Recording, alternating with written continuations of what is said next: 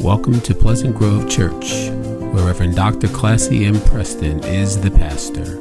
A place where the Word of God impacts and transforms your life. Let's listen to a power-packed message already in progress. Through the Word of God, I believe the Lord has a word for us today. Giving honor to God, who is the head of my life, to our dear Pastor Preston, to the leadership of this church, to the people in the audio, to our magnificent musicians, to the people on the doors, to our ushers.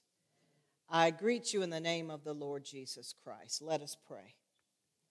God, we thank you for this preaching moment. And Lord, we want to hear from you. Even this preacher wants to hear from you today, oh God. So use me for your glory to bring a word that I believe that you gave me for your people. Be glorified today in Jesus' name. Amen. My sermon today is taken from the book of Nehemiah. Nehemiah was a Jew who was a high official in the Babylonian Empire. He had probably been born there. In fact, most Jews had been born away from Israel because decades earlier, they had been taken out of Israel as slaves by the Babylonians. So chances are, Nehemiah, his parents, and probably even his grandparents were born in Babylon. God had allowed a Babylonian king named Nebuchadnezzar to totally destroy Jerusalem and take most of the Jews back as their slaves. And it was because of Israel's disobedience. God had originally wanted the Jews to be a nation of priests.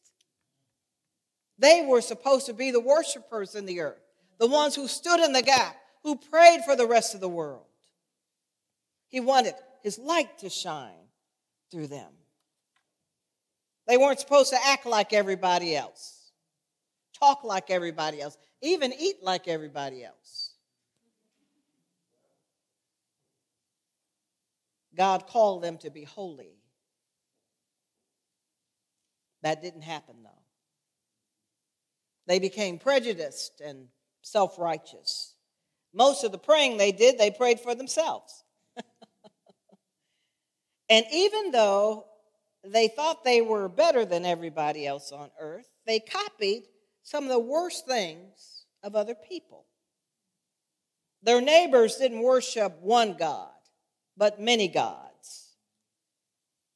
Other nations had gods for just about everything you can imagine. Baal was the fertility god. So if you wanted to get pregnant or if you wanted your land to produce a lot of crops, you prayed to Baal. Dagon was the god of water and rain. So if you were experiencing a drought, you prayed to Dagon.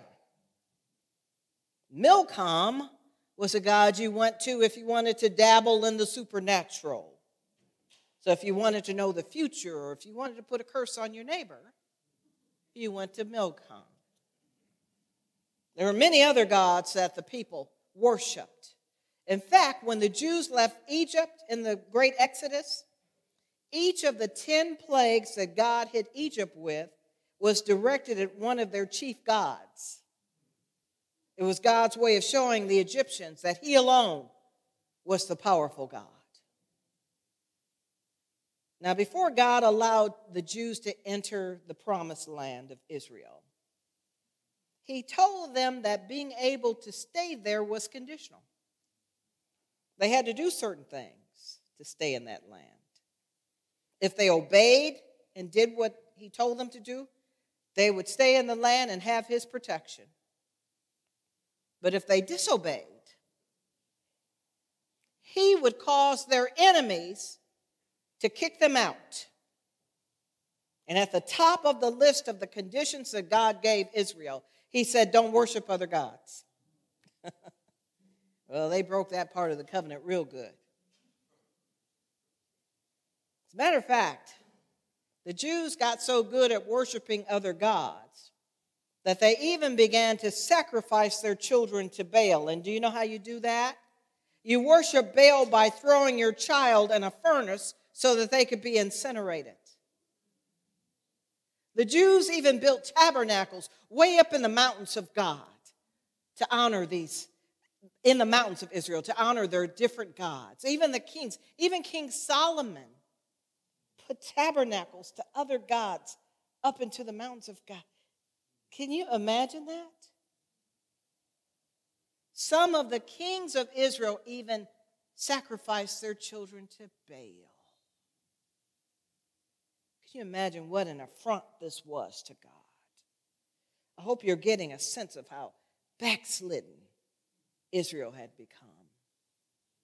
And the Jews had sinned for so long, they probably thought God didn't even mind what they were doing. One thing that we should all remember, though, God is patient and long-suffering, but we should never think he doesn't see us in our sin. God wants us to deal with our sin, and if we don't, God will deal with our sin. Now, God had been patient with Israel for decades, but it seemed like the longer he gave the Jews, the worse they got. So God allowed King Nebuchadnezzar to swoop in and destroy Jerusalem and take most of the Jews away as slaves. 2 Kings 25 describes what happened. It says, Nebuchadnezzar set fire to the temple of the Lord, the royal palace, and all the houses of Jerusalem. He burned down every important building. He also broke down the walls around Jerusalem. Now, this got me wondering, what if God allowed something like that to happen to us? What if God allowed another country to defeat America because of our sins? Imagine if God allowed Russia or China to overpower us, to destroy our churches, our homes, our businesses, all the government buildings. What if they stripped every bank account, took total control over social media, television stations, newspapers, and the telephone carriers? What if they forced most of us to leave as slaves and go serve them? What Nebuchadnezzar did was catastrophic to the Jews. You have to understand, Jerusalem was the center of their world. The temple of God was there, and the temple was everything. The presence of God was in the temple. The literal presence of God rested on the ark in the temple. Nebuchadnezzar not only destroyed Jerusalem, but he also destroyed the temple. The temple was where the Jews took their offerings and their sins were forgiven. It was their personal connection to God and the earth. It's what separated them from everybody else. God was living among them. For God to allow the temple to be destroyed, it was as if God was saying, that's it. A worse thing couldn't have happened. Sin can cause walls to come down. Sin invites judgment. So 150 years after that happened, a Jewish man named Nehemiah went to Jerusalem to build the walls around the city. And like I said, this might have very well been the first time Nehemiah even went to Israel.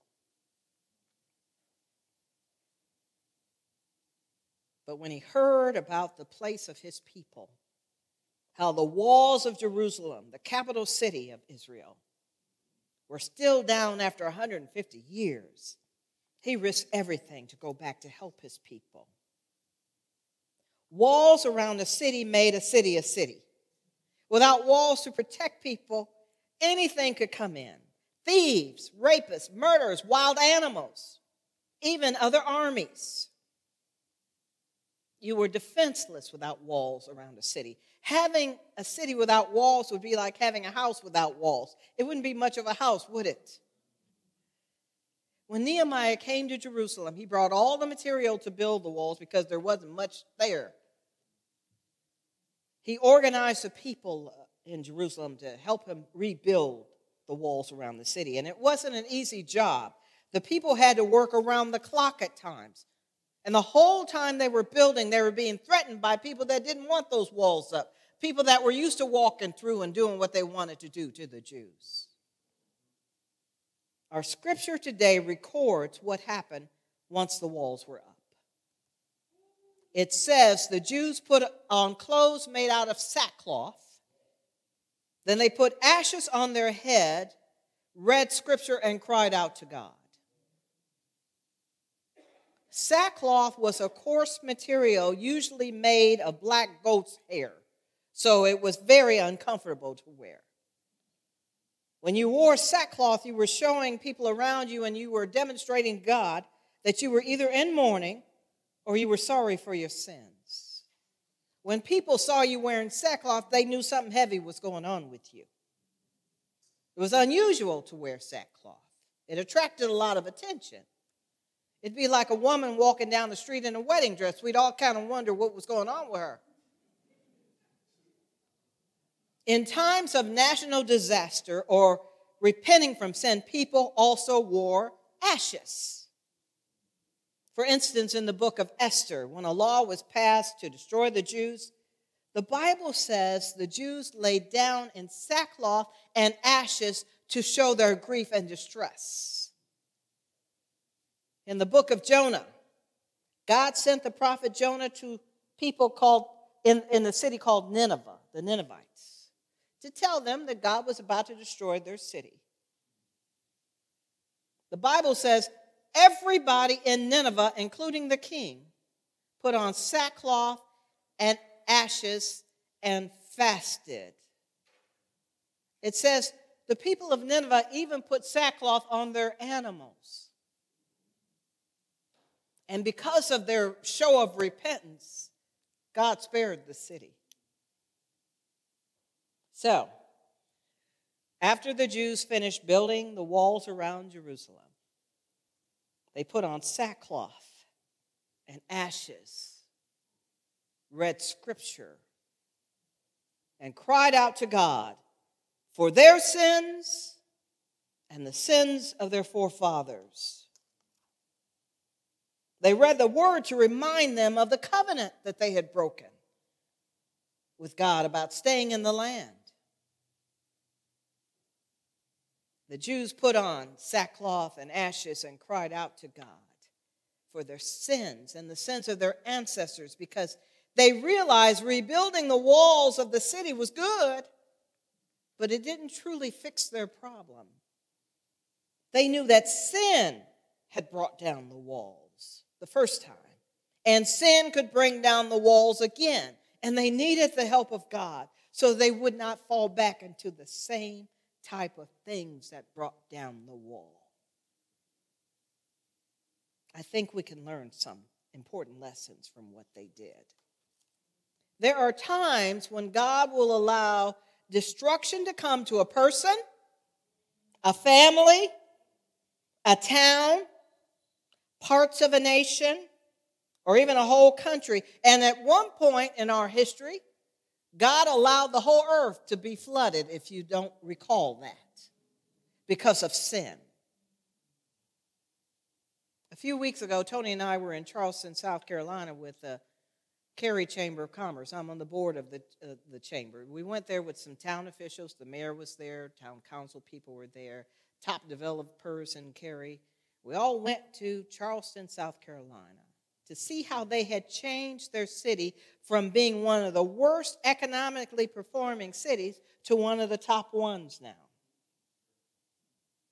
One of the people we heard from was the former mayor of Charleston. His name is Joseph Riley. He had been mayor there from 1975 to 2015, so over 40 years. He's the person most credited with turning Charleston around. He's so transformational that they say people come from all over the world just to have a conversation with the guy. He's in his 80s now. Quiet, small man. And even though he's been out of office for several years, he's still shaping Charleston.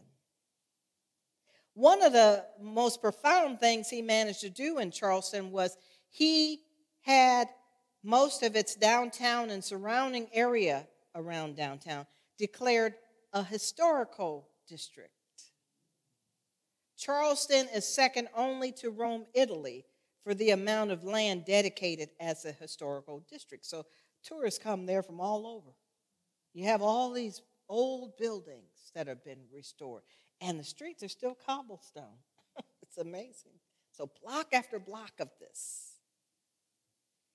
He shared something with us about Charleston's history that still motivates his life. He said Charleston was the place where about half of all black people came into America as slaves from Africa.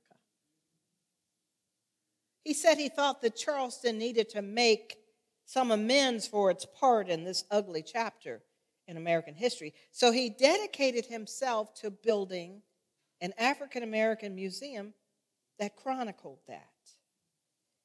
He's raised over $100 million, and that museum is scheduled to open next fall. And one of the remarkable things about the museum is that we'll be able to go there and trace our history. I think that's phenomenal. We also learned in this conference that in the 1800s, the economy of Charleston was built on rice. They were one of the biggest rice producers in the world. But right after the Civil War, the city was hit with a series of hurricanes that swamped the land, brought in ocean water, swamping the land, destroying, basically, their ability to grow rice. That destroyed their economy. I remember Tony and I looking at each other saying, that was the judgment of God on them. When something cataclysmic happens, repentance very well may be in order.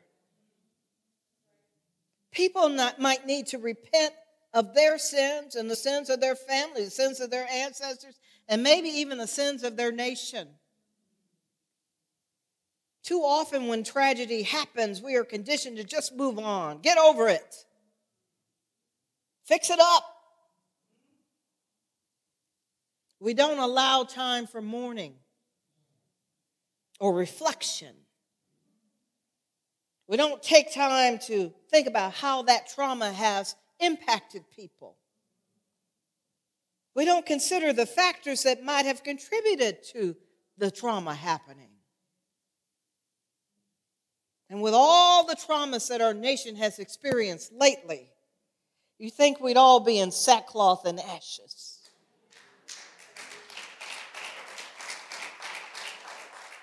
We've been hit with one thing after another thing after another thing. Allow me to give you a quick overview of just the last couple of years. We've lost almost 800,000 people to COVID. Most of those people had to die by themselves without loved ones around them. We've missed celebrations like weddings and graduation, proms, vacations, and family reunions. Most churches like this one had to meet over Zoom. Millions of people became destabilized because of what was happening on their jobs. Most of our kids lost a whole year of progress in school. And that's just some of the things related to the pandemic. We'll never know the cost of the pandemic. I was talking to a pastor in Uganda, and he was saying, unwanted pregnancies among young girls have gone up 25% here because they're not in school and they're being preyed upon. We'll never know the full cost of this pandemic. That's just the pandemic. Last January, our government was almost overthrown. By the grace of God, no elected officials were murdered. By the grace of God. Every year, thousands of Americans are killed by gun violence. And our kids have to live with the threat of being shot at school. Most of us are still reeling from the death of George Floyd. Fires have burned thousands of acres out west. Record flooding decimated whole sections of our country. And 2 nights ago, tornadoes. They called it, I've never heard a meteorologist use this term. He said it was a swarm of tornadoes. I've never heard that used with tornadoes before. A swarm of them tore through 6 states.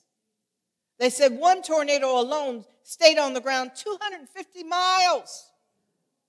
And he said, and I couldn't hardly believe it. I said, what? I had to replay. He said, some of the debris was thrown up 20,000 feet in the air. That's where airplanes fly.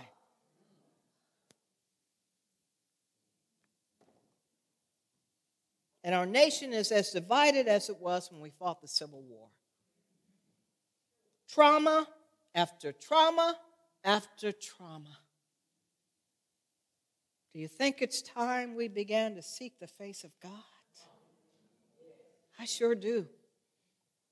What would happen if the people of God did what Nineveh did? If we gathered and cried out to God and put on sackcloth and ashes and confessed our sins. Think about what would happen if we just came together on gun violence. Do you think we'd get some solutions? I think God would change hearts of some people or remove them. Remove the ones who are standing in the way of meaningful gun reform. Saints of God, there is power in prayer. There's power in repentance. And that power is magnified when believers can come together before the face of God.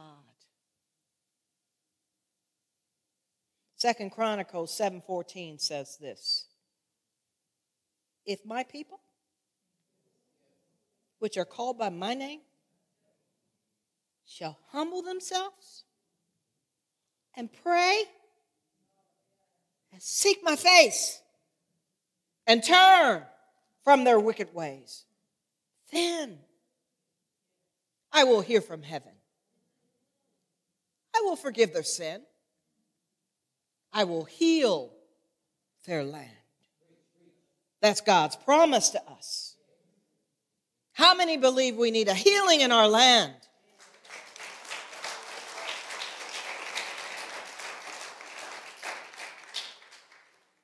We are just a few weeks away from a new year. 2020 was hell. 2021 was double hell. I don't want another year like those. Do you? I'm going to close with this, because that's the word God gave me for you. Hope it wasn't too stiff. I'm sorry.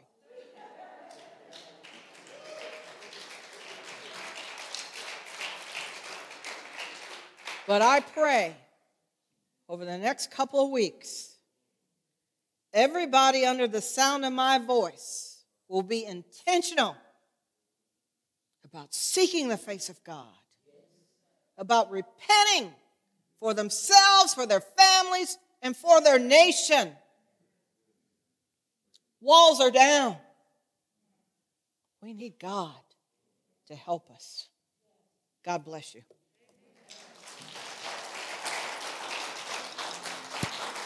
If you are ready to give your life to Jesus Christ, we invite you to pray this prayer with us. And it says, "Dear Lord, I admit that I am a sinner, and there is nothing that I can do to save myself. I ask for your forgiveness." And you can do this if you are streaming. At this moment, I believe you alone are the one who bore my sins when you died on the cross and rose from the dead. Today, I turn from my sinful life and invite you into my heart. I will trust you and follow you all of the days of my life. Thank you for saving me and hearing my prayer. In Jesus' name, I pray. Amen. Thank you for listening. It is our prayer that this message will enlighten and empower you to do the will of God. If you have a prayer request or praise report or would like additional information on Pleasant Grove Church or other recorded messages, come visit us in person or write to us at Pleasant Grove Church, Post Office Box 3603, Cary, North Carolina 27519, or call us at 919-363-5198, or visit us on the web at www.pgc-cary.org. Thank you again.